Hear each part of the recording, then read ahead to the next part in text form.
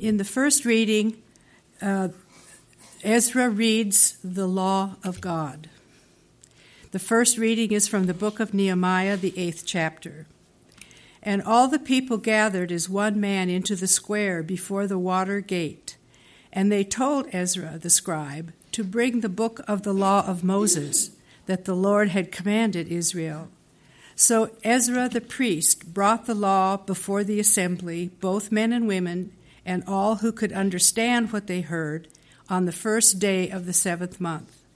And he read from it facing the square before the water gate from early morning until midday in the presence of the men and women and those who could understand.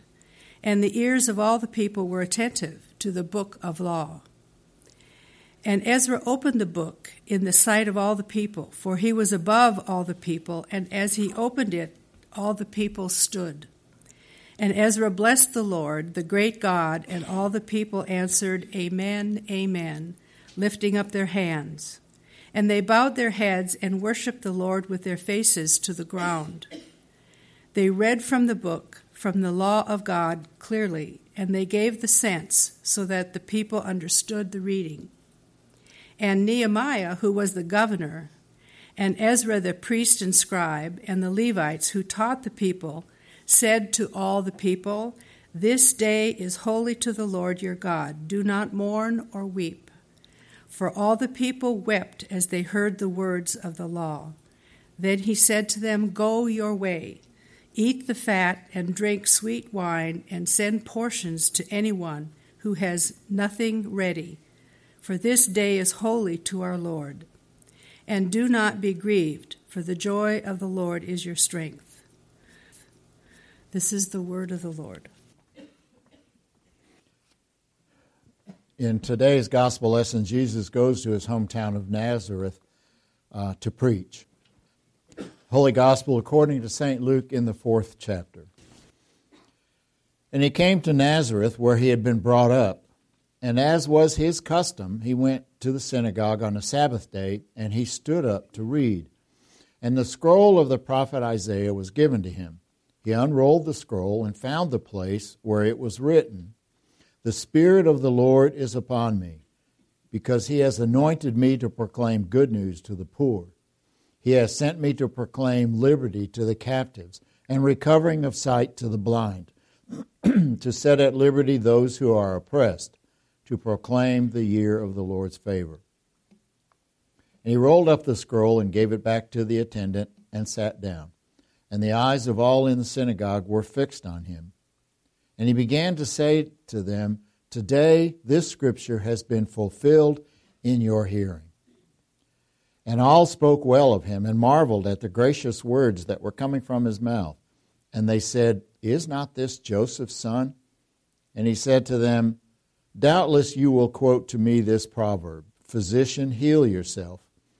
What we have heard you did at Capernaum, do here in your hometown as well. And he said, Truly I say to you, no prophet is acceptable in his hometown.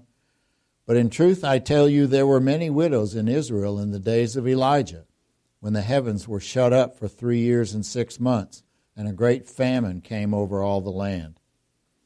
And Elijah was sent to none of them, but only to Zarephath in the land of Sidon, to a woman who was a widow. And there were many lepers in Israel in the time of the prophet Elisha, and none of them was cleansed, but only Naaman the Syrian. When they heard these things, all in the synagogue were filled with wrath, and they rose up and drove him out of the town and brought him to the brow of the hill on which their town was built, so that they could throw him down the cliff. But passing through their midst, he went away. This is the gospel of the Lord. Y'all remember Y2K? You remember the big hullabaloo that caused when that was coming up? We thought the world was going to come to an end. We thought every computer in the world is going to shut down because it can't handle 2 zeros in the year space. And we didn't know what was going to happen because a zero is a space holder. It's nothing. And so everybody's scrambling, trying to figure out how are we going to do this? How are we going to switch all these computers in the world to a 4-digit space.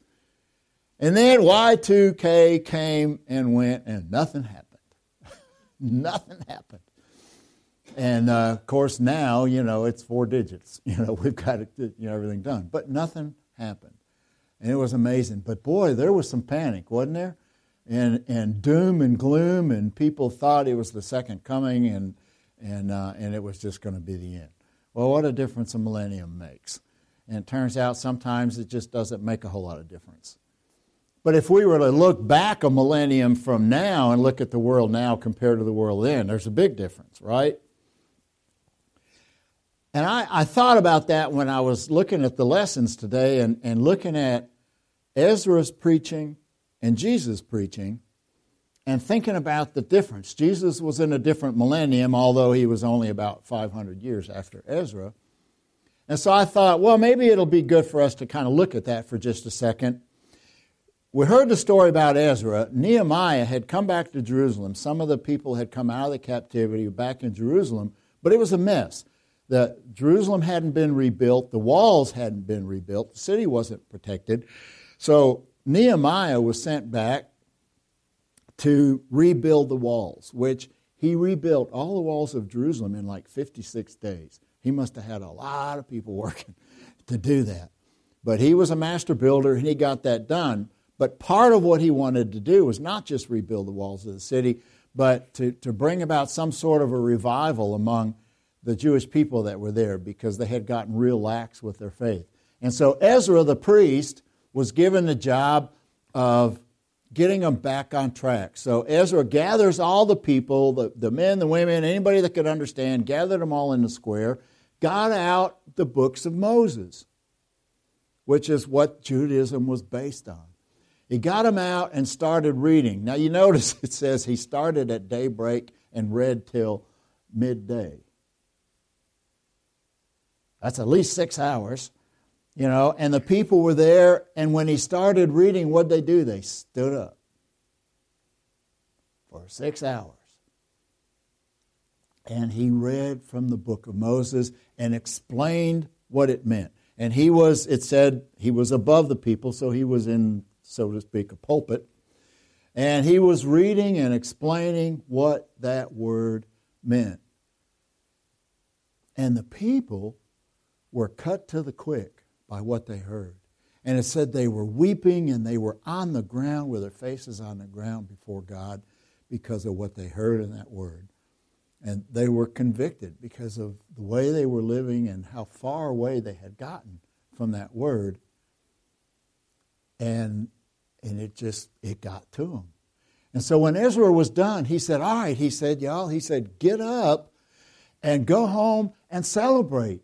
Go home and rejoice. Let things be turned around, and let's celebrate this word, and let's celebrate this revival. Go home and eat and drink sweet wine, and make sure that you give some to somebody that doesn't have anything prepared or that wasn't able to be here. So go take something to them too, and make this a celebration, for the joy of the Lord is your strength. And I'm thinking, wow, what a response to Ezra's preaching. Well, now we fast forward into the next millennium, and here's Jesus, and he goes to his hometown. He goes to the synagogue, as was his custom, it said. So he get there, and he stood up to read. They brought him the scroll of Isaiah, and he read the selection that he wanted to read out of that, rolled up the scroll, put it back, and then he sat down and started to explain it and started to teach. And what he said was, today, this prophecy that I read is fulfilled in your hearing. The fulfillment is the one you just heard read it, is what he's saying. But then he goes on when he's explaining it, and he says, but now this is for the poor, the oppressed, the weak, the blind, the lame, the suffering. For you leaders of the synagogue, you people that have it all together, this isn't for you. It's for those that are willing to listen and that really need it. Well, they didn't like that. So what was their response to Jesus' preaching? let's take him out of town and throw him off a cliff. A little different than Ezra's response. So that's what they were going to do. Well, it didn't work out for him, and he left. So then I was thinking about that, and I was thinking, all right, well, what about the response to this word today? What is that response today? You go out there, and it runs the gamut of responses. It's all over the place. Some people out there, they just ignore it. They just figure, well, it's a nice, quaint little book, but it's so outdated and antiquated. We don't use science books from the 1940s anymore. Why are we going to listen to something that's thousands of years old? It doesn't really apply because the world is so different. So they just kind of write it off and ignore it. There's other people that want to go a little bit further than that, and they want to take any references to this out of the public arena completely. They want to just scrub it out of everything. There's other people that say, well, this is all good and well, but we really need to add something to this. So, you've got the Muslims that the Old Testament isn't complete enough, so they've added the Quran that was written after that. You have other religions that have their own writings. You have even the Book of Mormon is defined as a further revelation of Jesus Christ because what's here isn't complete. And so we need to add to that. And then you've got some people out there that if you claim any kind of allegiance to this, they want to cut your head off. So you got all those different kinds of responses to what's in here. But what about us? I mean, we're gathered here in this place around the Word. We have respect for this Word. We accept this as God's Word. We love this. And so we want to hear from it and we want to gather around it. In fact, I think it's faithfulness to this, and because in some ways it gets corrupted, or the interpretation of it gets corrupted, and that's part of the reason, at least, why Emmanuel even exists. It's because of what we believe about this Word. But then how do we respond to it? So we sit here and we listen to it read, and we listen to somebody like me explain it, or try to explain it. But are we eager to hear what it has to say? Are we eager like the people in Ezra's time? Or do we sometimes, for the 1 hour that we gather, find ourselves getting distracted and our minds wandering and going off someplace and maybe thinking about all the stuff I have to do today, or an assignment that I have to get done, or where am I going to eat lunch? Or the king cake that's waiting out there. What are we thinking about, and how focused are we on the Word, and how eager are we to hear what it has to say? And then when we leave here and we go out and say, good sermon, Pastor, which is fine. I'm not criticizing anybody for doing that, although most of the time it's the children's sermon that we're talking about, I think. But anyway, but then what happens when we get out there and we start having fellowship? How, does it really affect us? Has it really stuck with us? Are we thinking about how it's going to change our lives? When we walk out this door and go out there, how much of it do we take with us?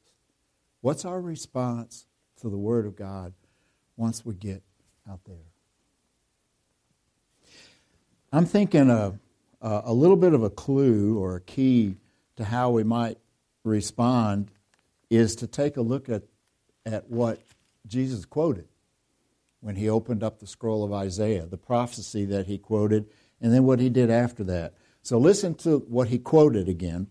He said, "The Spirit of the Lord is on me because he has anointed me to proclaim good news to the poor. He has sent me to proclaim freedom for the prisoners, recovery of sight for the blind, to set the oppressed free, to proclaim the year of the Lord's favor." And as he reads that, who is he really talking about? Who's he talking to? Well, he's talking to you and me. Because we are the ones that without him are poor. Oh, not in a material way, but we're poor in spirit. We're poor in comparison to God. We're the ones that are imprisoned by our slavery to our own sin, our own desires, our own desire to do what we want to do and not what God wants to do. We're the blind, the ones that without Christ, we can't see the way. We have no clue how to get to God or have a good relationship with God. That's us. Oppressed. We're oppressed by a crushing weight of the guilt of our sin. The weight of knowing that because of that we'll be separated from God. Jesus is talking about us and our need to have him, our need to have a Savior, our need to have somebody fix the situation that exists between us and God on our own. And so Jesus said, that's what I do for you. And then when he finished this incident, when this whole thing with the cliff and all this stuff was over with, what did he do then? He went out to demonstrate what this looks like, what he's talking about. He went to Capernaum. First thing happens, he runs into a man that's possessed by a demon, an impure spirit, it says. And he heals that man and drives that out. And then he goes to Simon's house. Simon's mother-in-law had a really high fever and was close to death.